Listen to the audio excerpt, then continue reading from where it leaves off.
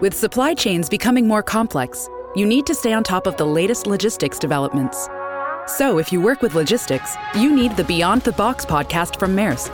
It's the easy way to keep up to date with everything from digital disruption in logistics to the need for supply chain resilience in today's market. Find out more and keep ahead of the game with the Beyond the Box podcast on logistics insights at maersk.com/insights. Welcome, everyone. Today on Housing Wire Daily, I'm joined by lead analyst Logan Mohtashami to talk about the decline in home listings, days on market, and mortgage rates. Logan, welcome back to the podcast. It is great to be here, Sarah. And I do have to say that turning 47 today makes me want to believe that 47 is much better than 23. You know what? Happy birthday. We are filming this, so we're recording this on your birthday. So happy birthday. And thank you very much. Some things just get better with time. I personally am, you're still a youngin' compared to me. And from my perspective, things just get better and better. So I would concur with that. The best is yet to come. Yeah. The best is yet to come. Well, good. Well, we have so much to talk about. You wrote an article for us, which was a couple days ago now, why home price growth is still up 18% year over year. And you're referencing there, of course, the Case-Shiller home price growth index. But, there's a larger question here, which is, why is demand down, but days on market are still so low? Like, how do these two things work together? And it really goes into a larger story. So I would love for you to address that. So when I brought out the savagely unhealthy housing market theme early this year, it was based on a principle that inventory levels are so low that it could really create havoc on the data and pricing. And we saw that early in the year where home prices were accelerating beyond anything that we've seen in recent history, even after a 10% 2020, a 20% 2021 year. That is a byproduct of not having enough product for the amount of people looking. It's not because we have a massive credit boom. When I observe social media or TV or analysts or other people, they keep on putting an emphasis on demand when the supply level is very low historically. And so what I thought I needed to do this year is that once rates rise, we're going to get all the usual housing price crash addicts over and over again. And inventory simply isn't going to be escalating as much as they thought. So now that we're basically, when this comes out, it'll be September 1st, total inventory levels per the NAR report, the last one, is 1.31 million. You adjust that to population, still the lowest levels ever. In the late 1970s, early 80s, existing home sales went from 2 million to 4 million and then declined from 4 million to 2 million when rates rose and we had that recession. Back then, we had more active listings. That's why I like to show the active listings going back to 1982. Here, think about all the population growth that has happened. And now existing home sales have gone from 6.5 million roughly to 4.81 million. It still has some legs to go. So inventory is actually lower, but the demand is not as bad as we had it in the 1980s. So this explains why 82% of the homes in this country are still sold within a month, existing homes, not the new home sale market. While median days, the last 2 months, right, especially the last month, all-time lows, 14 days. This is a byproduct of supply. And it goes back to the original premise of the savagely unhealthy housing market. You don't have enough homes for the people that are looking. And even with declining demand, your days on market are not 90 to 100 like we saw, from the 2005 peak of housing to 2008. So trying to make sense of the data here, I have to explain what is the one thing that's happened since July that has changed in the supply narrative. New listings data is falling. It's also falling noticeably too. And this is always the concern that I've had. And I remember this in 2018 when mortgage rates got to 5%, everybody panicked. God, everyone panics. Man, we really have to toughen people up. I think that's one of the things we have to do as a country. People are so fragile. They can't take a punch. They can't. It's just like everything is. And what happened back then was that we didn't really see any total inventory growth nationally. Purchase application data back then was actually down like only 3 weeks of the year, very mild year over year. But I thought if inventory ever broke to all-time lows and we have an inventory issue, a real one, because I didn't believe we had an inventory issue from 2012 to 2019, but that people are not going to recognize that the scale of inventory increasing is just not going to be what people think, because housing is the cost of shelter to your own capacity to own the debt. People live in their homes. If they sell their homes, they need to acquire another form of shelter. If that's not the case for a primary resident owner, for a primary resident owner, that always has to be the case. An investor does not have that relationship tie, either flipping or renting the property out.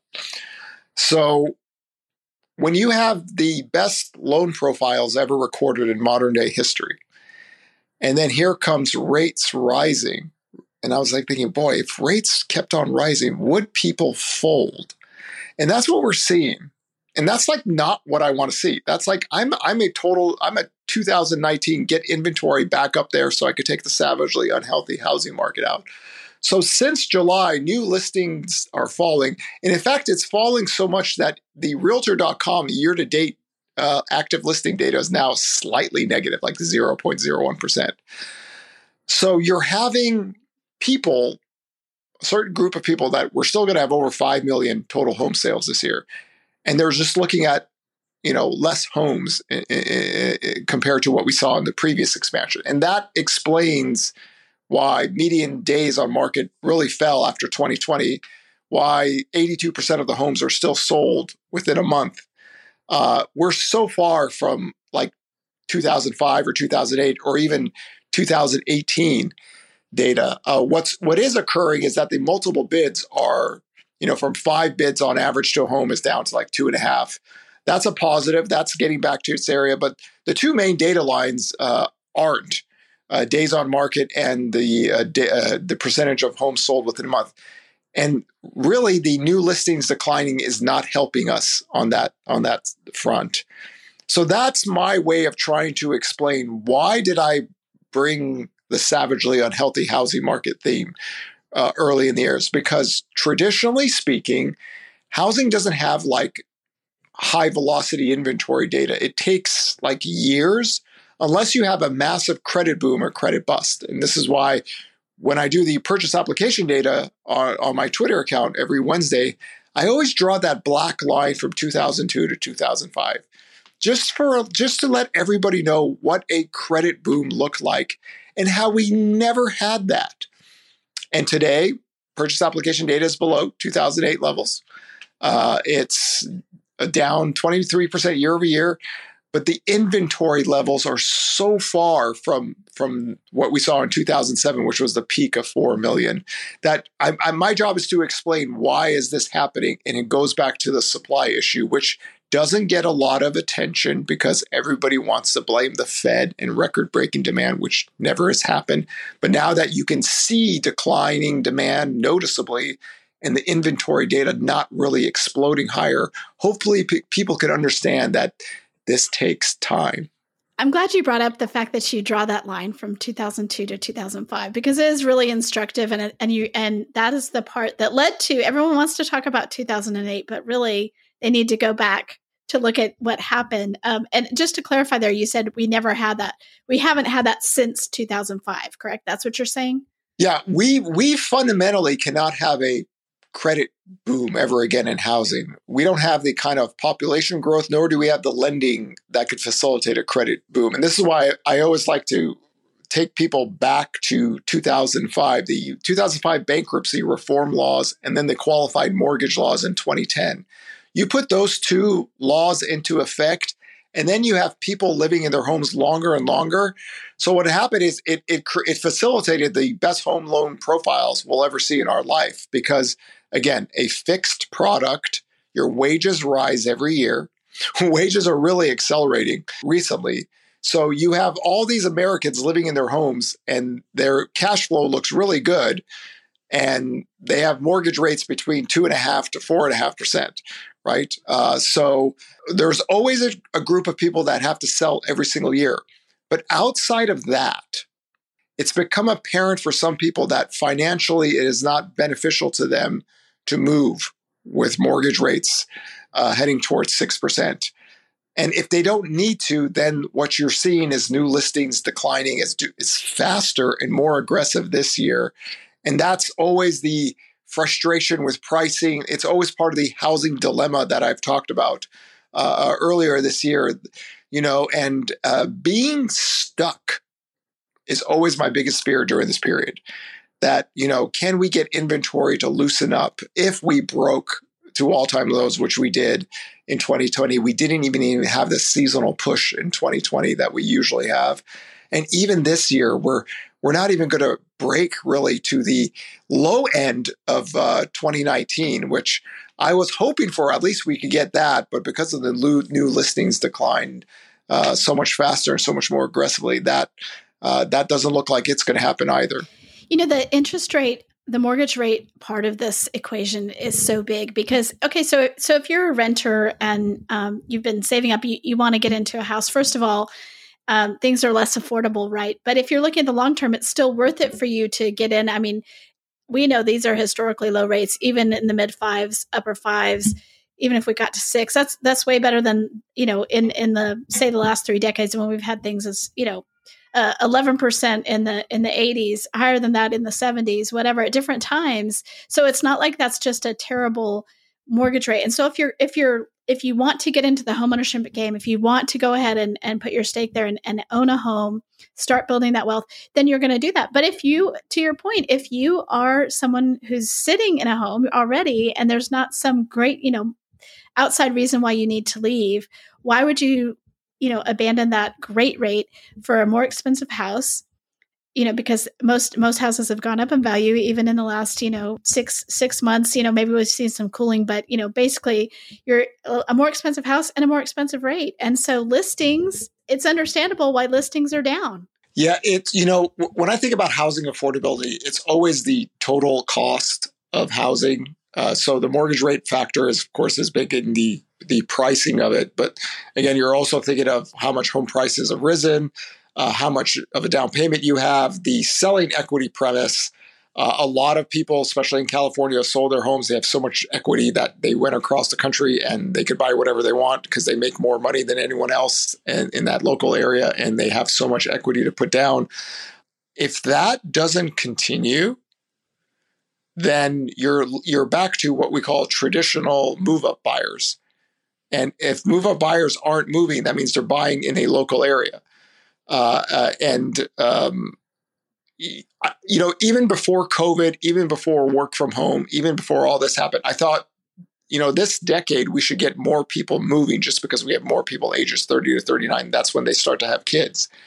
The work from home model put this on steroids.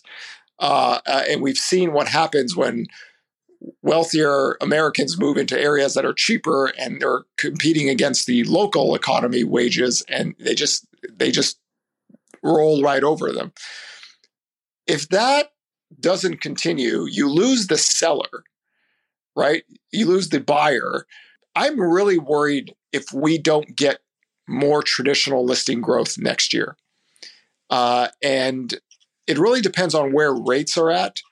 Now, the frustrating thing for me is that the July decline in listings happened when mortgage rates were actually falling. I had hoped that would bring more sellers into the game. It didn't. So like what I talked about on CNBC, we might need to wait till mortgage rates actually noticeably go down to the low 4s to get some of the sellers into the process. And this goes back to I don't want to see us stuck. So I'm hoping that in 2023, the new wave of traditional listings come on top of whatever people can't sell now, and the total inventory accumulates to get us back to 2019 levels. And then that'll be historically somewhat a better place for the nation. And then the days on market should grow. And then the homes that are selling under 1 month, that should decline. And we get a more balanced market in that stuff. Because what we have here is it's savagely unhealthy. And it's not a fluid marketplace. I agree with you that mortgage rates are key to this. So let's talk about that. Where are mortgage rates going? We talked last week about the Fed's tough talk on raising their Fed funds interest rate. What do you think is going to happen in September? What's going to happen for the rest of this year? Give us your best shot on where we're going to end up.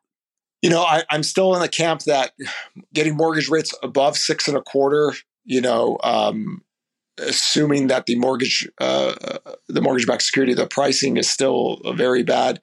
Again, the 10-year yield being at 3.10% right now, which is still below the highs in 2018. The market doesn't really believe in the Federal Reserve's "we have a strong economy" stance. Everyone I know is just like waiting to see when rates fall or bond yields fall, but it also needs the economy to crack. And what's happened right now is that the economic data is getting weaker, but the general economy isn't cracking because people are working and their wages are up. So it's interesting that some of the Federal Reserve people are now openly saying we need demand to go lower. So housing's already in a recession.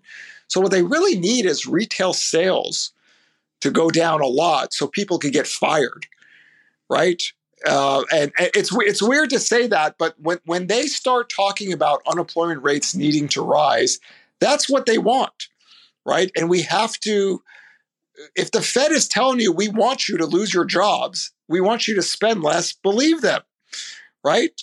This is what they're talking about. Now, part of me thinks there's a lot of jawboning. It's like a teenager guy bragging about, some adventure he never had. So it's not getting the long end of the bond market to increase. So what's happening is that we have a very inverted yield curve. And usually when that happens, the economy is getting weaker. And we see weaker economic data, of course, but we haven't cracked, right? And what I mean by cracking means jobless claims start to spike. People start to lose jobs. The ADP report came in weaker than expected. So we're not there yet. That's why I always caution people. If people are saying we're in a recession now, recessions are very, very easy to spot. Production is down, sales are down, jobs are being lost, incomes are being lost. We have that in housing, but not the general economy yet. So it goes to that tug of war. Can the economy stay firm enough to keep rates high enough for the Federal Reserve to get what they want? They want you to lose your jobs. They want you to spend less, right? They need the unemployment rates higher, right? They're worried about wages growing too fast. They're worried about the labor market having too much income, right? So, we can't do anything about the energy crisis in Europe. Europe is heading toward a recession. Commodities war from Russia to Europe. Okay, that's completely out of our jurisdiction. China's a mess, right? There's so much stuff going on in China. The U.S. is what's left. It's holding everyone at bay because the dollar is super strong. By the way, the dollar is super strong. And we all want to remind everyone that Tom Brady's Twitter account perfectly called the biggest dollar rally in recent history by using his laser eyes and promoting Bitcoin on May 10th, 2021, which was the bottom of the dollar before the big rise. This is my thing for a while. I know you can hate on Tom Brady for that, but listen, I just did my fantasy team, and the name of my fantasy team is Tom is Still the GOAT. So I don't want to hear any more about Tom Brady. No. Tom is the GOAT. Tom is the GOAT. His laser crypto eyes actually was the bottom of the dollar before the big rise. I saved that tweet because I retweeted him, and I said King Dollar, and I did my one little blue eye and said USD. So everyone go back to May 10th, and you could see the dollar took off at that point. The great dollar collapse that everybody's talked about for so many years didn't occur again.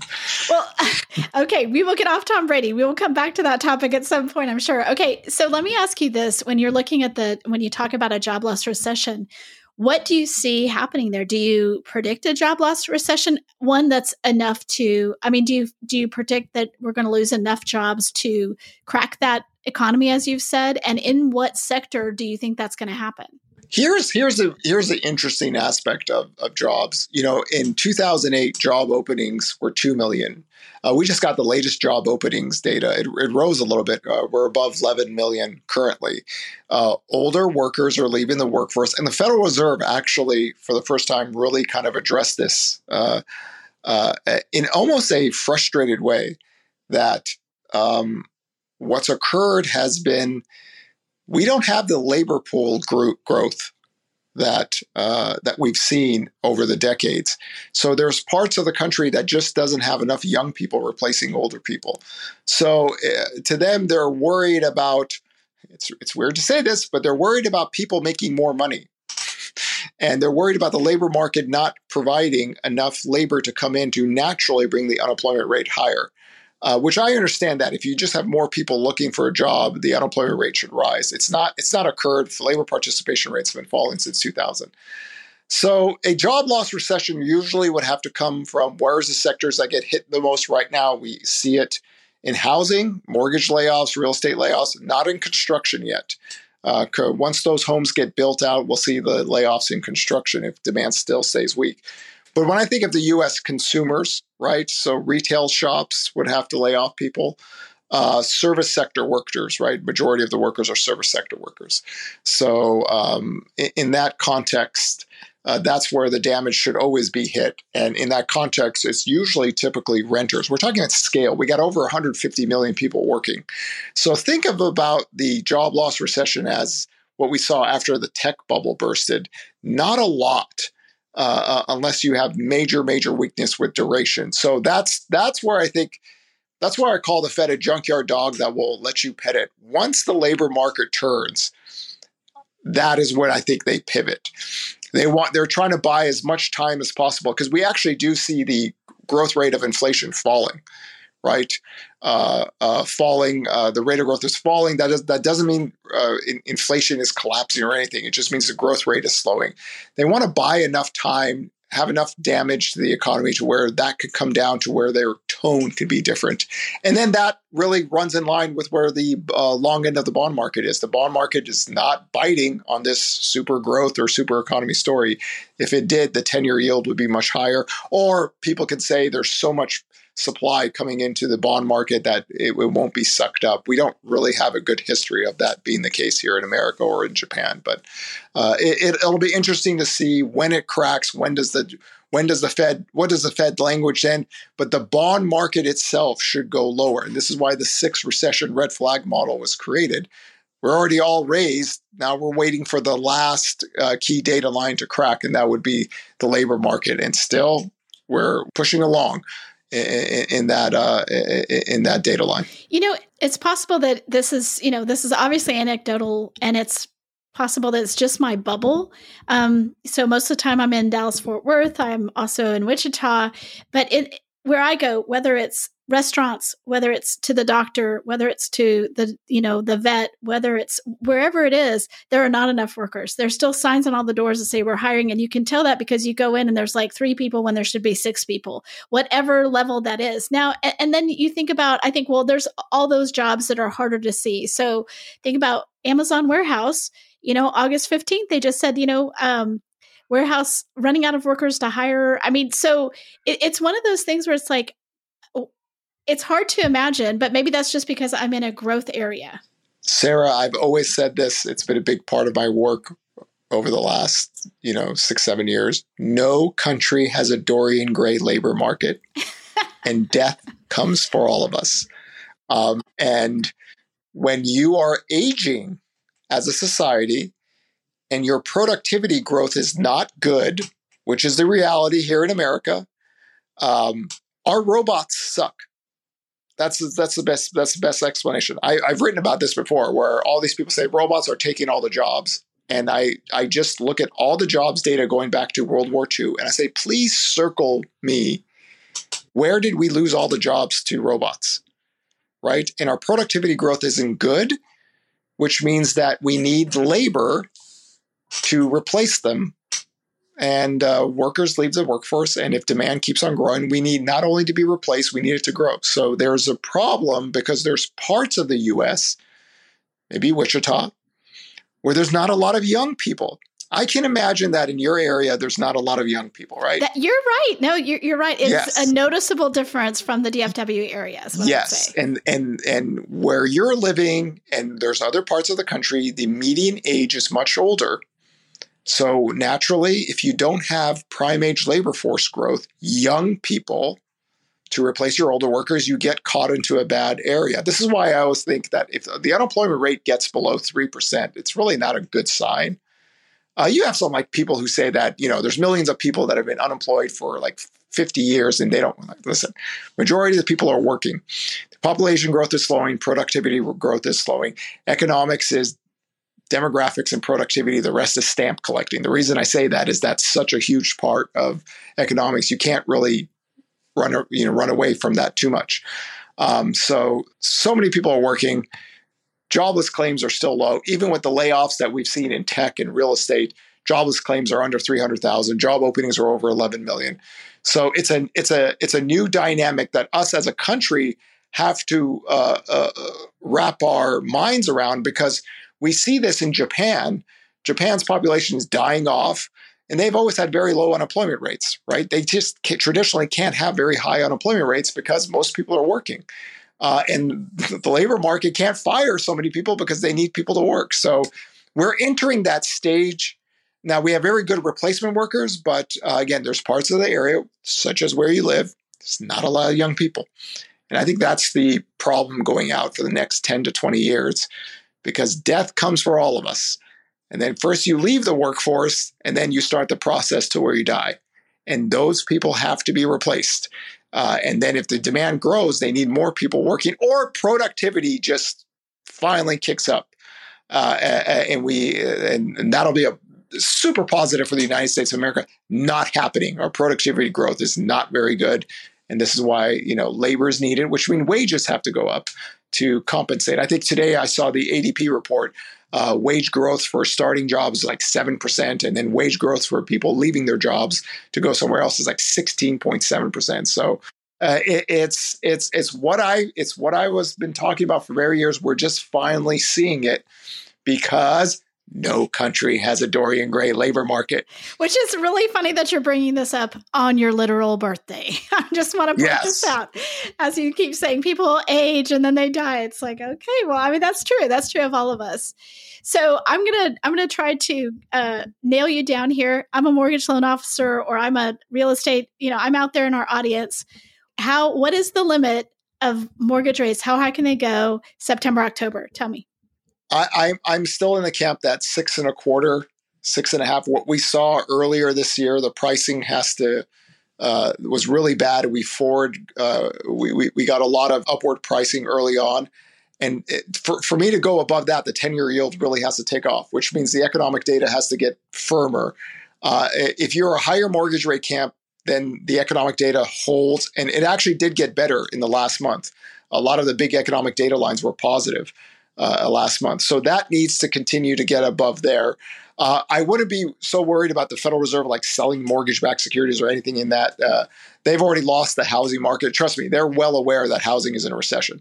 Not to that count. But if the growth rate of inflation falls and the economic gets weaker, then you could see maybe a bond market rally. But to me, when all 6 of my recession red flags are up, in the bond market is inverted already. The long end of the market is telling you, no, you're not getting your super strong economy that you keep on talking about.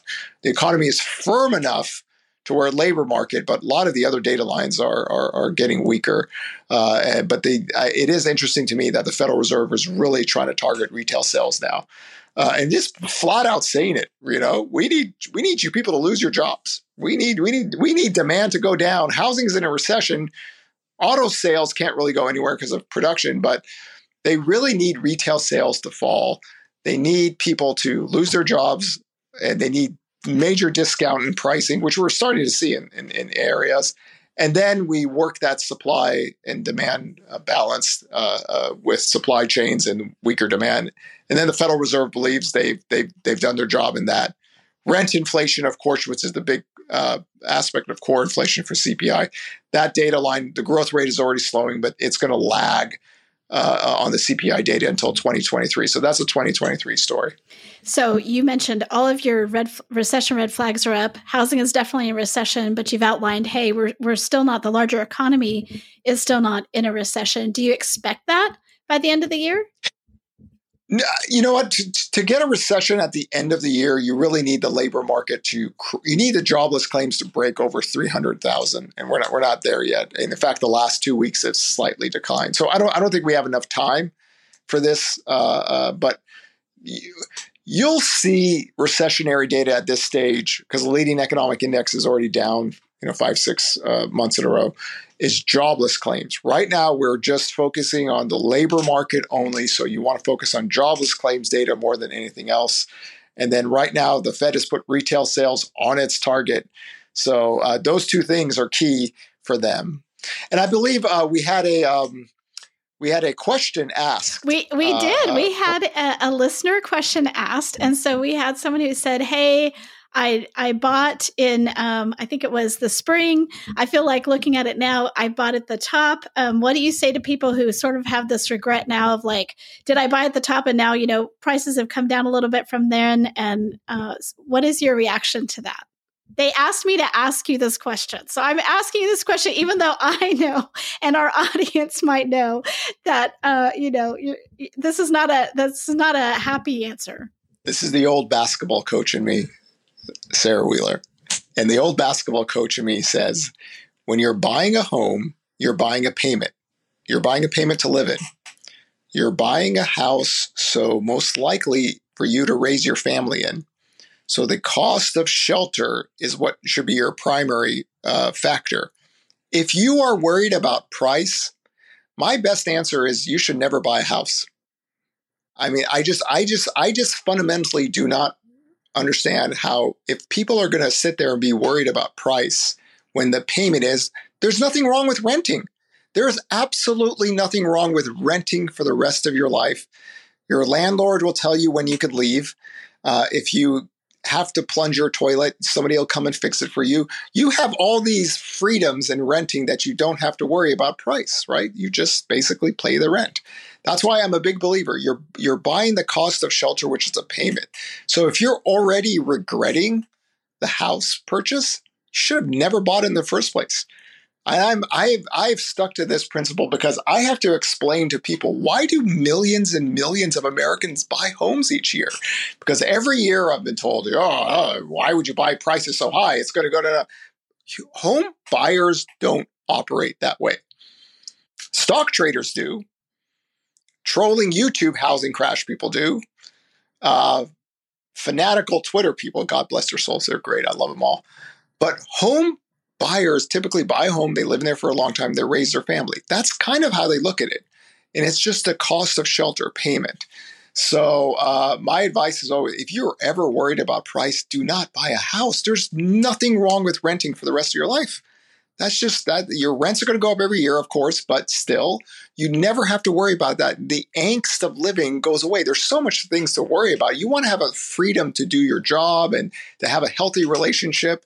Don't worry about prices, man. So, it has to be the payment first. If you're buying price second, to me, that's what investors do, or somebody that's not 100% sure that they want to live in that area or have a relationship with somebody in that house. So totally different ballgame. That's why I've always said payment first, price second. And if you're really talking about price second, you really shouldn't be buying a home. Thank you for that answer. I appreciate it. And I would tell our listeners, if you want to ask Logan a question, of course, you can always go on social. He's very active on social. But you can also send it to me at sarah@hwmedia.com and say, Logan question. And we will go through those and see if we want to ask those on the air. In addition, Logan is going to be in person several events this fall. Really excited. You're going to be at the New England Mortgage Banking Association event. And Las Vegas AIM. And you're going to be at AIM, which is the Association of Independent Mortgage Experts, I believe, in Vegas. And then you're going to be at our event, the Housing Wire Annual, October 3rd through 5th. And you will be taking questions after your housing housing market super session where you'll be joined by other economists. So there are plenty of opportunities for people to come and talk to you in person if they want to. Yes, and always ask questions. Remember, if you don't ask a question, that's the stupid question, right? Knowledge is power. Reading is a good thing. The history of human civilization has never been kind to those people who don't read and those who prevent dancing. So those two things are. Okay. Sarah, it's called the movie Footloose. Come on, you should remember that. Okay, I'm going to have to add Footloose to the Peloponnesian War to see if we have any more Footloose references. I did not. Reading and dancing are good things, right? That should be a plus. When people stop reading and people stop dancing, it's not a good thing. Okay, I agree with both of those things. All right, Logan Mohtashami, thank you for joining us on your birthday, and thanks for bringing this insight. And we will talk to you again soon. Pleasure is all mine.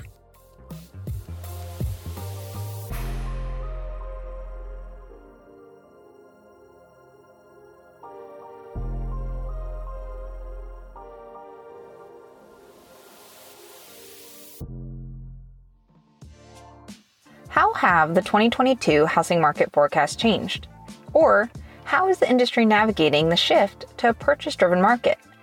HousingWire's premium content program, HW Plus, answers questions like these and offers a variety of member-exclusive benefits that are tailored to what you need to stay competitive and agile in today's fast-paced market. Go to housingwire.com/membership to join today. With your HW Plus membership, you get access to longer-form digital content, the HousingWire magazine, member-exclusive rates to in-person events like HousingWire Annual, and more.